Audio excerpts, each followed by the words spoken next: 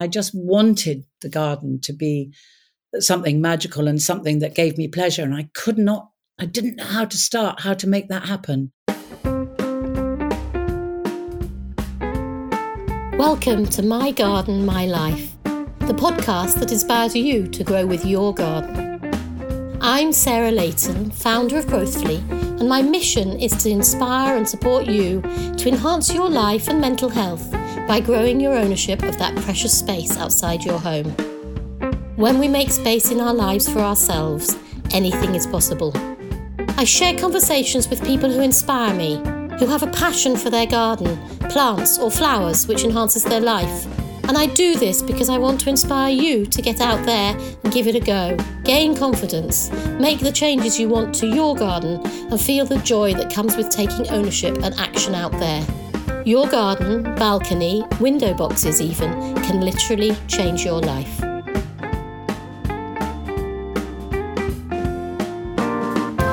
Today my guest is Fiona Duncan, who travels the length and breadth of the UK in her role as Chief Hotel Critic for the Daily Telegraph, and where she's had a regular column for the past 15 plus years.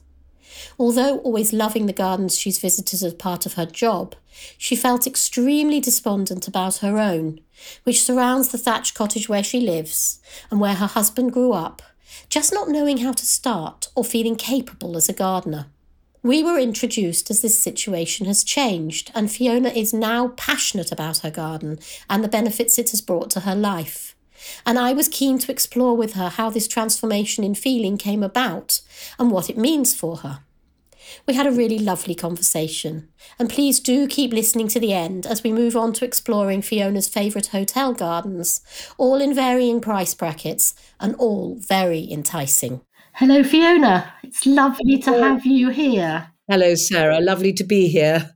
Oh, we've just had a really lovely chat. I always do this. I always say this because we're in the moment and it feels real. We've just had a lovely chat and worked out exactly where to go, haven't we? And we decided we'd start by talking about your experience with your garden and what's been going on recently with you and it. So would you like to tell us about that? I would indeed. So my situation is that, about 25 years ago, maybe even 30, we inherited a large thatched cottage in the New Forest. My husband's mother had lived here for many years. My husband was lived here since he was about 12, and she died, and we decided to try and keep it on. So we downsized in London to a flat. Yes, it was 25 years ago. And we used the cottage, which was in a pretty rundown state, as a weekend place. And we continued to do that for many years. It has a very large garden. It's got a garden of 3+ acres. It's got an ex-garage, also thatched, which is a holiday cottage, which has a separate garden, and we let that out for holiday lets, and that's how we managed to afford to stay here. And the garden, it's a woodland garden. Oh, lovely. Yes. Well, you say lovely, Sarah, but it was quite run down anyway because my mother-in-law, she was elderly and unwell and not really able to care for it anymore. And for years, I didn't know what to do with it. I just didn't know how to cope with it. And I frankly went about it in the most dreadful way. It's got a couple of large flower borders near the front of the house. And I dealt with this by going, frankly, to the local garden centre, who must love me more than anyone in the world, because I just went there and I just bought flowers and plants that I thought looked pretty, and I shoved them into these borders, and I watched them die because I didn't know what I was doing. So many people do that because it's not easy to know how to start. I say this a lot because there's this myth that we're supposed to be gardeners. We're supposed to know what we're doing. Oh, I don't quite know why, but there is. That's so comforting because I've got a lot of girlfriends who really are very natural gardeners. And I used to go to sort of garden, to gardens open to the public with them, and they would know all the Latin names and have little competitions as to who could say the name first, and that sort of Oh gosh, ouch. That's very painful. yeah, exactly. And I never had a natural affinity for gardening. And frankly, I still don't, although I have come to embrace it and love it and enjoy it so much more. And I've been on a huge learning curve. And I've been massively helped by someone. So tell us about that, because I know that your gardener interviewed you, didn't you? Yes. So we had the odd we did have gardeners, but we never really, they were sort of people that we found through an ad or something. And I don't think they ever really got into the garden, and we never really particularly gelled, and they wouldn't come that often because it was difficult to afford them and so on. And so it wasn't until the last gardener had left and the garden was in a right old state, and I was talking to the chap at the garden centre, and I said, I'm desperate for a gardener. And he said, well, there is this girl called Ruth Farley. She's just started to take on her own clients. And Ruth came to see me, and she's an absolutely wonderful person. She's 31 years old, I think now. And she was trained at Wisley. She's got a PhD in geology of some sort of geological thesis. But she'd decided that what she wanted to do was to do proper gardening, but do it in a meaningful way. So she was only taking on clients that she felt that she could actually work with. And she looked at my garden and she looked at me and she said, listen, I'll take this garden on, but I'll do it only on one condition. And I said, what's that? And she said, that you garden with me so that I can teach you about your garden. And she didn't say it in a nasty way or a bossy way or anything like that. She just said it because she knew she's an incredibly intuitive person. And she knew that I was not in tune with the garden in any way. And she felt that this would be the best way to make me, instead of just sort of giving orders and her reporting what she'd done. And she was so right. And she has changed my life in doing that. She's changed your life.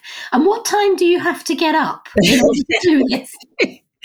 Ruth is a bionic woman who climbs down when she's not literally gardening all day. And she's not an airy-fairy gardener. She's very physical. She can chop things and cut things and dig things out faster than you can say, Jack Sprite. But she starts very early in the morning. She lives in Southampton, comes to me at 7:00 on a Friday morning, and we garden from 7 till 10, pretty intensively, but chatting all the while. Fantastic. And you said she's changed your life. So obviously that's where I'd like to dig a little bit. What's that about? What's happened? Well, she's changed my life in that she's made me, she and lockdown, I think. And the garden and the gardening. And you. Yes, exactly. But the garden, changed my life is perhaps too great a thing to say, but she's certainly improved the quality of it. Because this garden, if you could see it, it is huge and it surrounds us. And it was always alien to me. And so at the beginning of lockdown, we started living here full time. And we haven't changed that, because Ruth and lockdown came. Well, Ruth came to me in August 2018. So not long after that came lockdown. And the two things have made me understand, like I think it's happened with you as well, that living in the country is not a bad thing. It's a wonderful thing. And the garden, instead of being this frightening thing that just made me cry every time I looked at it, has become a joy to me. And I was out of control of it. And now I'm in control of it. She still comes on a Friday. How does that manifest, that feeling of the difference between having it feeling alien and you being out of control of it, and now feeling as though it sounds like you feel like you have a more sense of a relationship with it, a sense of understanding it more? Exactly. She's taught me, because we garden together, she's taught me what works and what doesn't work. And she's taught me how to look at the garden in a sort of aesthetic way. I would just look at it and think, oh, help. But one of the first things she did was there's a sight line all the way to the end of the garden. You can see all the way to the end of the garden, but it narrows halfway along. There's a big lawn and then it narrows. And I always wanted to have some sort of object at the far end of the garden to take your eye to it. And I could never afford a sort of statue or anything like that. And there was this white garden bench just off to one side. And she said, let's put that there. And it just changed everything straight away. And actually, at that point, I think I fell in love with the garden. Because you had a focus. Yes. Sense the sight line suddenly. A sight line without a focus is actually quite painful. Yes, you're right. You're absolutely right. And suddenly I wanted to go to the bottom of the garden, which is wild. And we've made a wildflower meadow down there, and there's a pond down there. And I used to never want to go near it because it rather frightened, it gave me a bad vibe, actually. The whole garden gave me bad vibes. So when you say bad vibes, do you mean when you were thinking about it or looking at it, you felt bad about yourself? Yes, it didn't give me any joy or make me happy. It was just a threatening thing. Well, I've got to deal with this thing. What am I going to do about this? Exactly. And it's had, how can I put this? I mean, my mother-in-law was an amazing woman who'd done amazingly brave things in the war. She was a ferry pilot who flew Spitfires from base to base and things like that. And she was an incredibly feisty woman, but she was a very difficult woman too. And the garden had a lot of unhappiness in it, I felt. Right, okay. And the trees, all these trees, they were not kindly. They were full of shadow, and they were overhanging. Feel it. Yes, I could. I just didn't love this garden, but this was my home. And we just had a very small flat in London at this point. And I just wanted the garden to be something magical and something that gave me pleasure. And I didn't know how to make that happen until Ruth came. And then we started making sight lines. We started cutting things back and we started creating space. We completely replanted the flower borders. She designed new ones, which have worked just so well. And are you feeling now as if you begin to understand the process, understand what choices you're making and why, and how plants actually work, what you need to be thinking about? I am. I mean, I'm incredibly slow at learning. I have to be retaught every year about how to prune properly. and you know what? That's fine. It's life, isn't it? We remember some things and we don't remember. Yeah. Yes. Well, yeah, exactly. And I do still rely on her enormously, but there is a rhythm now to our lives, which I love. So last Friday, we planted loads of bulbs around a tree, and this was bulb planting time. And we've also, something that's given me huge pleasure. I never had any kind of compost before. I know the first thing about compost, but we now use my own compost for all our wonderful compost, and my compost bins, numbers 1, 2, and 3. I'm so proud of them. Absolutely right. Isn't that just lovely? Yeah, we do a lot of work there. Yes, and we shape hedges into waves together, and there is just a rhythm to this garden now. And I now look on it, and I don't feel frightened by it, and I don't feel overwhelmed by it. And I can hear the pleasure in your voice. As you said, we cut waves into the hedges. I could hear that sort of wave of pleasure. Exactly. And the pride in your compost. Yes, she'll come and she'll say, now, don't you think that this hedge here would look rather wonderful if it was waves? And she comes up with these marvelous ideas, and then we set to work. And I think that's interesting because if you're someone who doesn't necessarily have the creativity in that direction, I believe we're all creative. We have creativity somewhere. Some of us are writers and some of us are aesthetic and some of us can draw. And she has an eye for making a garden.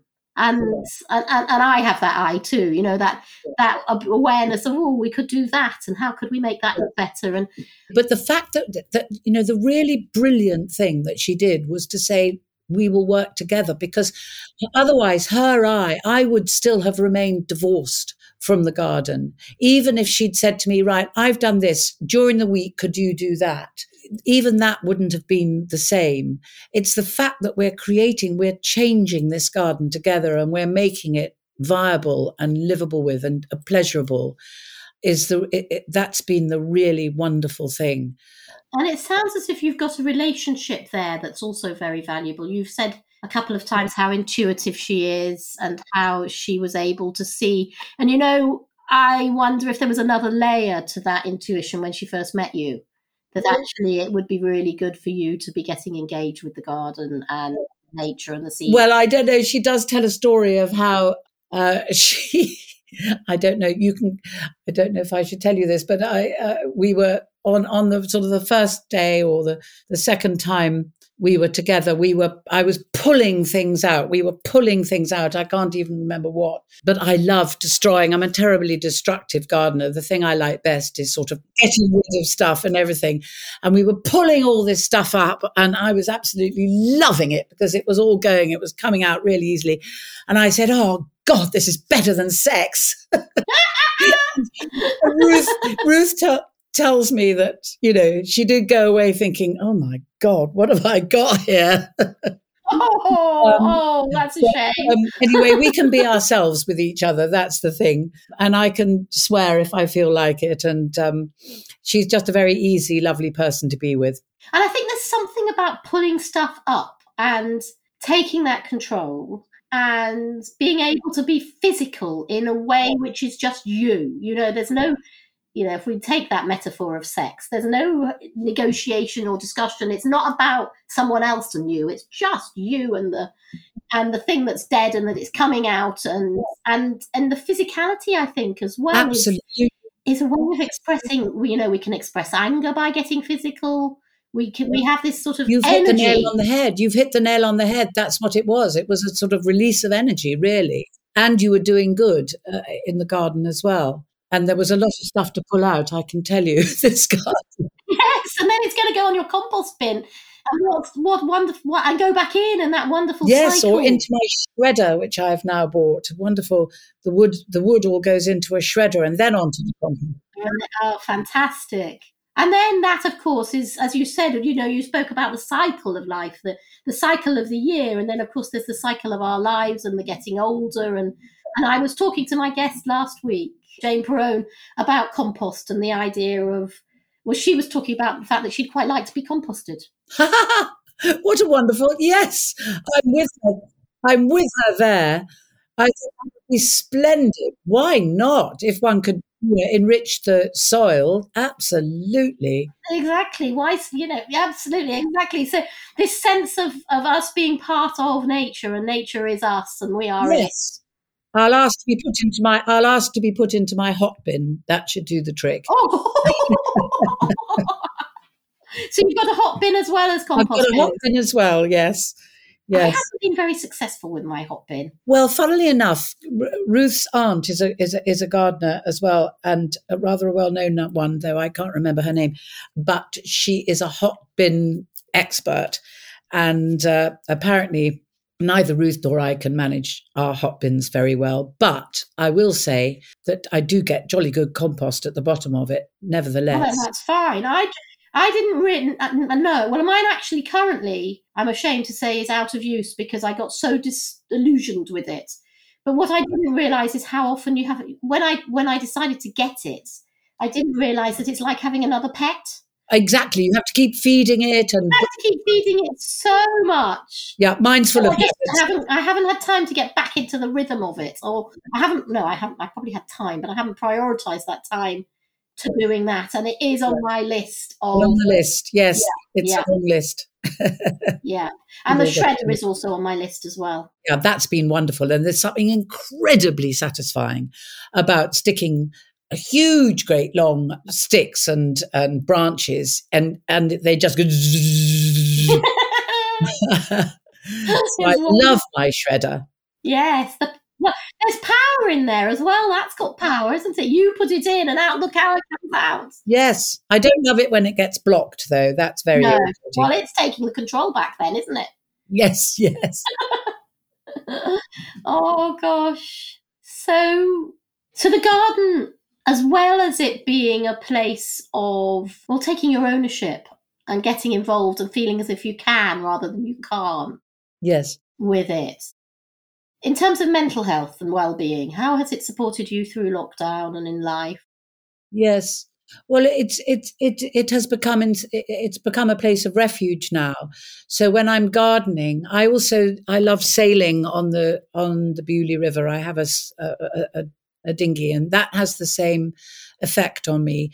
When you're sailing or when you're gardening, especially when you're gardening with Ruth because you're very busy, then you can't think about anything else. And we've a pretty rough 2 or 3 years. My son has autism and he has had a very bad time with his mental health, which has impacted on us all. He lives with us. And it became 3 hours when I really didn't think about anything but the task in hand and how much pleasure it was giving me. And that was very soothing. And I mean, I'm not saying that it changed anything and that one didn't, start worrying again straight afterwards, but that it was a lovely 3 hours in which I could just switch off and enjoy what I was doing. And as you say so rightly, the physicality of it. Yeah. Express their feelings in a physical way. Exactly. And of course, lockdown, talking of lockdown, my goodness, how lucky we were to have that garden. The other thing that happened in lockdown is my husband's always been good on birds, but I became, I started to understand about the wildlife in the garden. Yeah. And we have got wonderful birds, and particularly masses of siskins. And I was able to, learn, and Ruth helped me with this too, learn bird song, which bird was making which noise.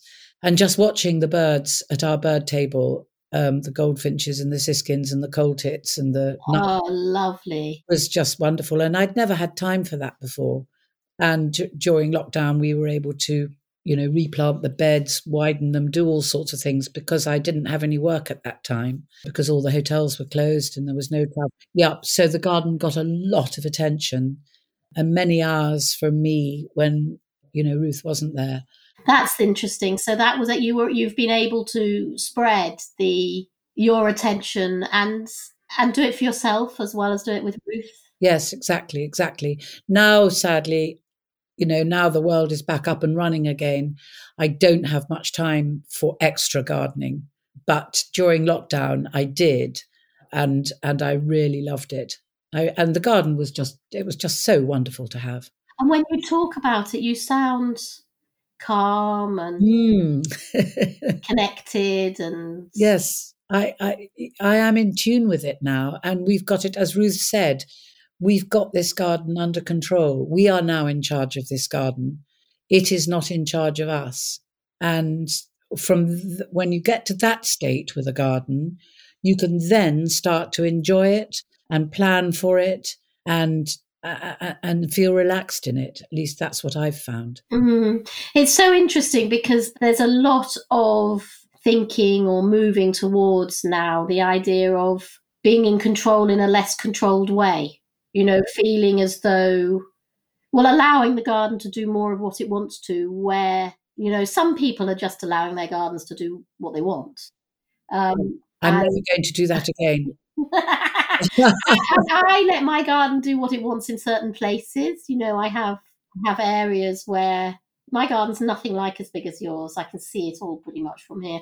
But there are places where I let the grass grow longer and don't control it in the same way. And then the wildlife's more in control. And I think there's a balance, isn't there? That there's this balance of what feels right for me and what feels right for the garden, and how do we find that balance, which is the same as in life, isn't it? How do we?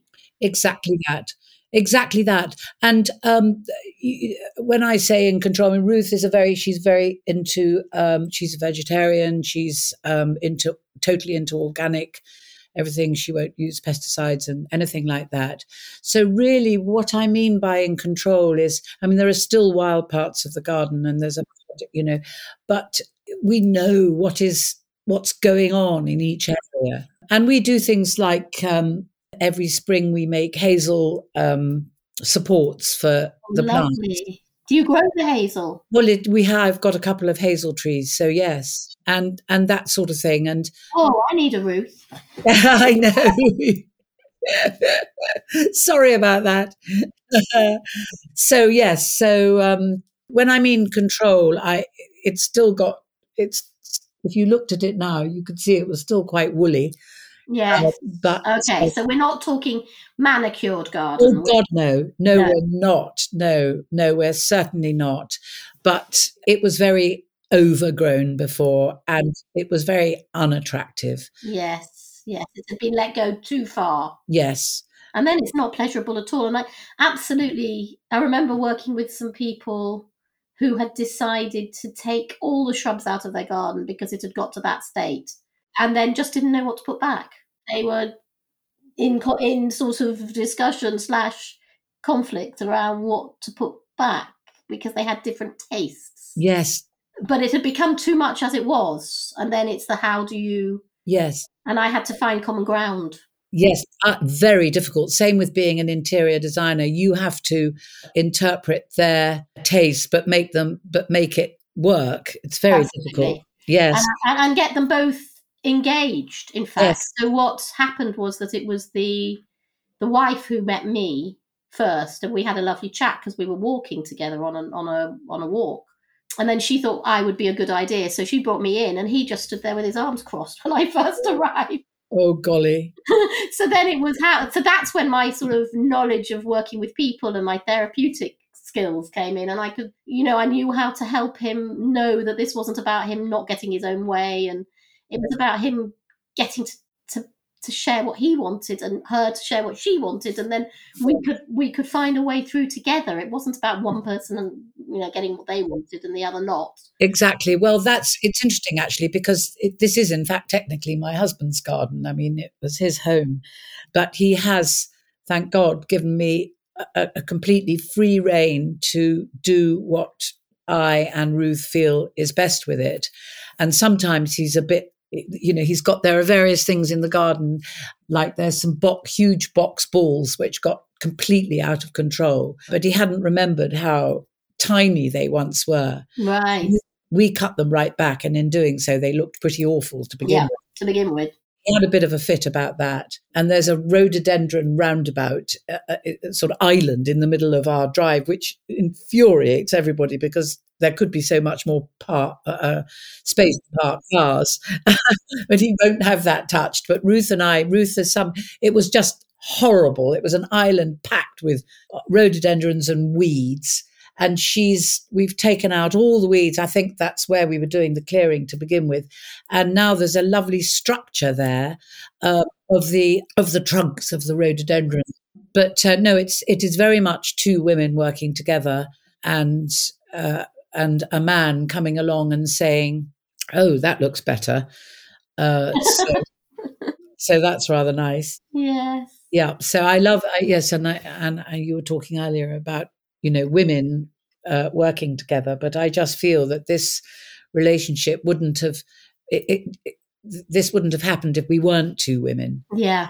So is that to do with the quality of the conversation and the fact that you can make a statement like... Yes, we're just sort of in tune with each other because we are both women, and not that we sit there and talk about women's things at all, but there's just a sort of we're coming from the same place in some way. And it's interesting for her as well because you're older than her, she's younger than you. Very interesting for both of you. Yes, I hope it is for her. The generational, I think it's really useful when we mix generations, isn't it? Exactly, and she has a real interest in the people. She, like you, totally understands that gardening isn't separate from the people who have the gardens, and she has a great interest and understanding in her clients, and they're all very different, but she's very keen on uniting the personality of the client with the garden.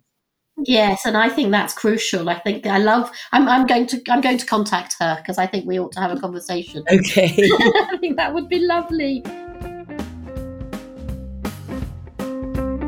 A little break in the conversation to tell you about my garden design and coaching business, Growthfully, which sponsors this podcast because I'm passionate about helping you harness the well-being potential of that precious space outside your home. Instead of looking out the window and wondering how to start, you'll feel supported and encouraged to gain confidence throughout a process that leaves you satisfied and nourished by your outdoor space. I offer a collaboration, sharing my skills with you through coaching and design packages in your garden or online, and I'd love to help you. So if this is something you could do with, please visit www.growthfully.co.uk to find out more and book your free discovery call. We probably ought to talk a little bit about what you do and the gardens that you visit whilst you're travelling, because that's part of it, isn't it? Lovely places to stay, lovely hotels have often beautiful gardens. And they're very, very underrated. You read a review of a hotel, and it'll mention this and it'll mention that about the hot tubs and the, fancy food or whatever. But very often, even the websites of the hotels themselves don't trumpet that they also have these wonderful, very well cared for spaces, outdoor spaces. That is so weird, isn't it? Yeah, I know. It amazes me. I have just been to a hotel near Stratford-on-Avon called Billesley Manor. It's just had 4 million quid spent on it by some very wealthy investors. It was very run down before. And I knew I was going to get sort of modern new decoration and so on and so forth. But what I absolutely didn't know I was going to get was this amazing 130-year-old fabulous topiary garden with shape. More recently, the topiary has been shaped into chess pieces and characters from Alice in Wonderland. Amazing. I knew you were going to say that somehow. I'm not sure how. Yes. But it's absolutely splendid. And there are bedrooms which look over this marvellous topiary garden. I was far more interested in the garden than I was in any other bit of the hotel, the spa or anything else. The garden was beautiful, but nobody, they'd hardly mentioned it. It's interesting because there's a magic in the garden, which I think we try and create inside our houses and, at homes and hotels.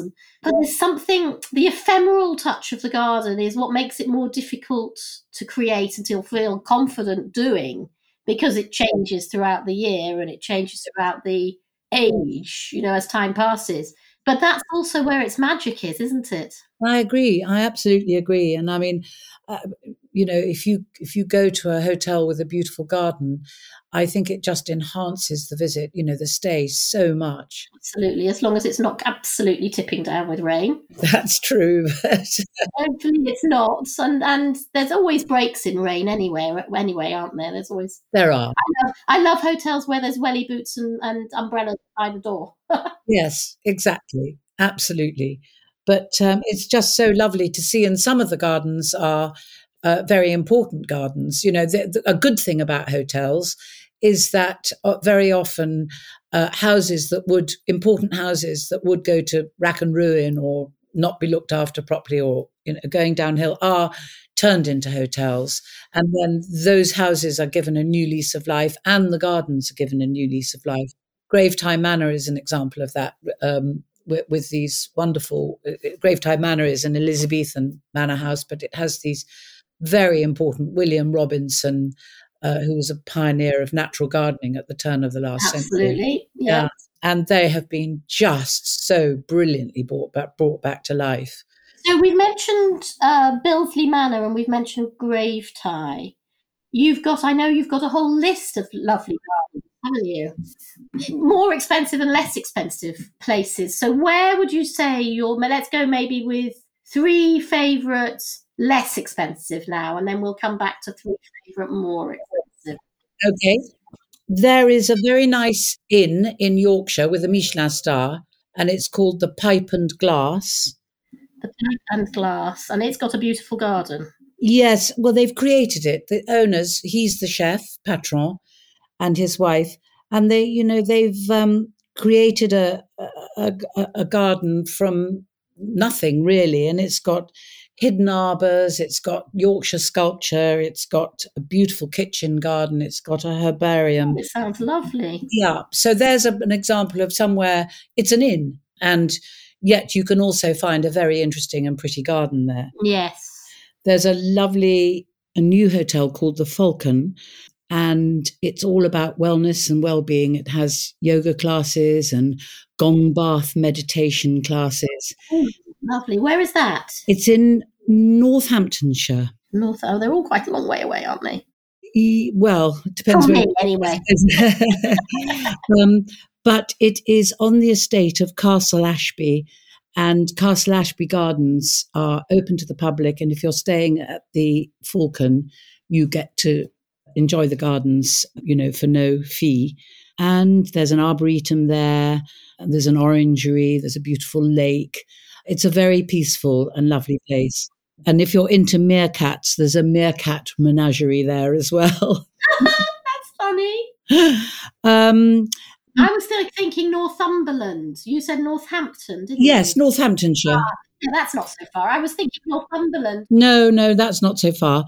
Yes, where else? Maybe this is too far. There's a place called Glyphus, Gliffa. No, it's not too far. It's just me being southist. So I don't restrict it at all. Glyphus is on the River Usk, and that has a beautiful arboretum, which I think arboretums are the most wonderful places. And it's full of Japanese maples and handkerchief trees, and the setting is lovely, and it's a very, very peaceful place. It's got very pretty flower gardens as well. Oh, lovely. And that's also somewhere that's not desperately expensive. Yes, exactly. So those are our 3 more affordable options. More affordable, yes. And then 3 push the boat out. Push the boat out. Well, there are so many to choose from. I think really a huge favourite of mine is Ensley House, which is owned by Olga Polizzi, who's the sister of Rocco Sitti. Yeah.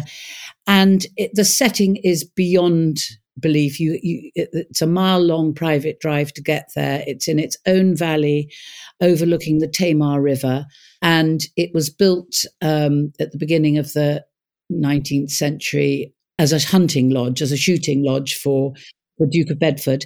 And Humphrey Repton made the grounds and the gardens, and they're full of follies. And it's just so beautiful. I absolutely love it. So it's got formal gardens, but then there are all these beautiful grounds with streams and follies. It sounds wonderful. Very special, yes. So another place which is not going to frighten the horses is actually Congham Hall, Congham, Congham, which is in Norfolk. And that has got a herb garden, which was only made in 1982 by the then owner. Amazing herb garden with over 400 varieties of herbs. Wow. So get into your herbs there. And then Gravetye Manor, I've mentioned. There's Barnsley House, of course, which is Rosemary Veery's garden. Yeah. Which is lovely. And then there are all the pigs, which the pigs have their amazing kitchen gardens. Yes, I like the pigs. Yes, and they've put kitchen gardens on the map big time. And then that 25-mile menu where you eat so locally and from the garden. Exactly. There's a place called Bodyscathlin Hall, Bodysgallen, and that's just outside Llandudno.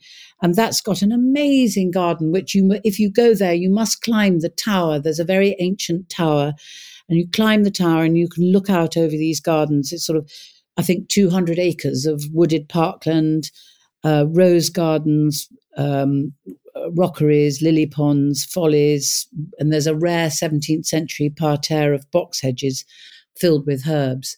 That sounds lovely. Gorgeous. And the idea of climbing the tower and being able to see it all. Exactly. And you can see Snowdonia. It's a fabulous view from up there. Yeah. So then, and just one more I'll give you, which people might not know about. There's called Ascombe Hall. Again, it's not wildly expensive. It's sort of mid-price. And that has a romantic and quintessentially English mix of kind of formal and informal. Again, it's just a very beautiful English garden. Oh, well, you've given me lots of ideas of places and...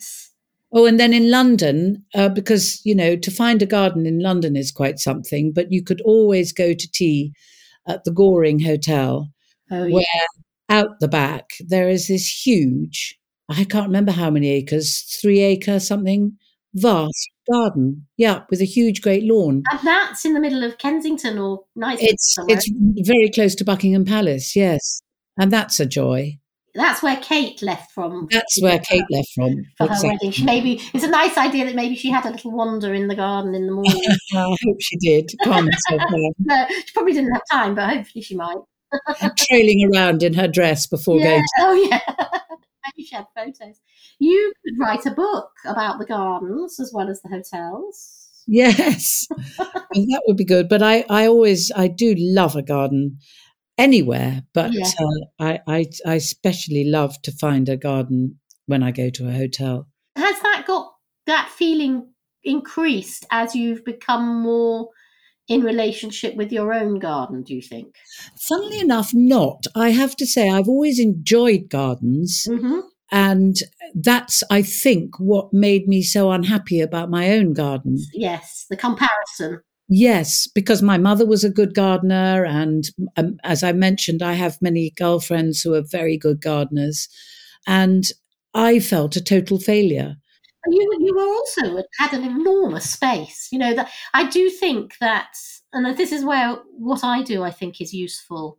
I do think that it's hard to know where to start when you're faced with something really, really big, or even not very big, but you don't know where to start in it, even if it's small. So getting structure in and layout in and knowing where the beds need to be and where the sight lines should be and how to cover the fences gives you an immediate hook in to starting. That's exactly right. And things like I'm sitting in my sitting room at the moment, which looks out onto the garden, and there's a bed, there's a little patio, and then a bed that surrounds it between the patio and the lawn. And that bed was full of, as what Ruth called, car park plants. And I couldn't see out from here, and you couldn't see the patio from the lawn because these plants were just sort of blocking it. And we took the whole lot out and we've replanted it with Actea and Animalanthe, grassy things, and Astrantia. Listen to you with your Latin. Yeah, how about that? Animalanthe. Well, I say Animatheli. Oh, Animatheli. It used to be called a Rundanaceae, I think.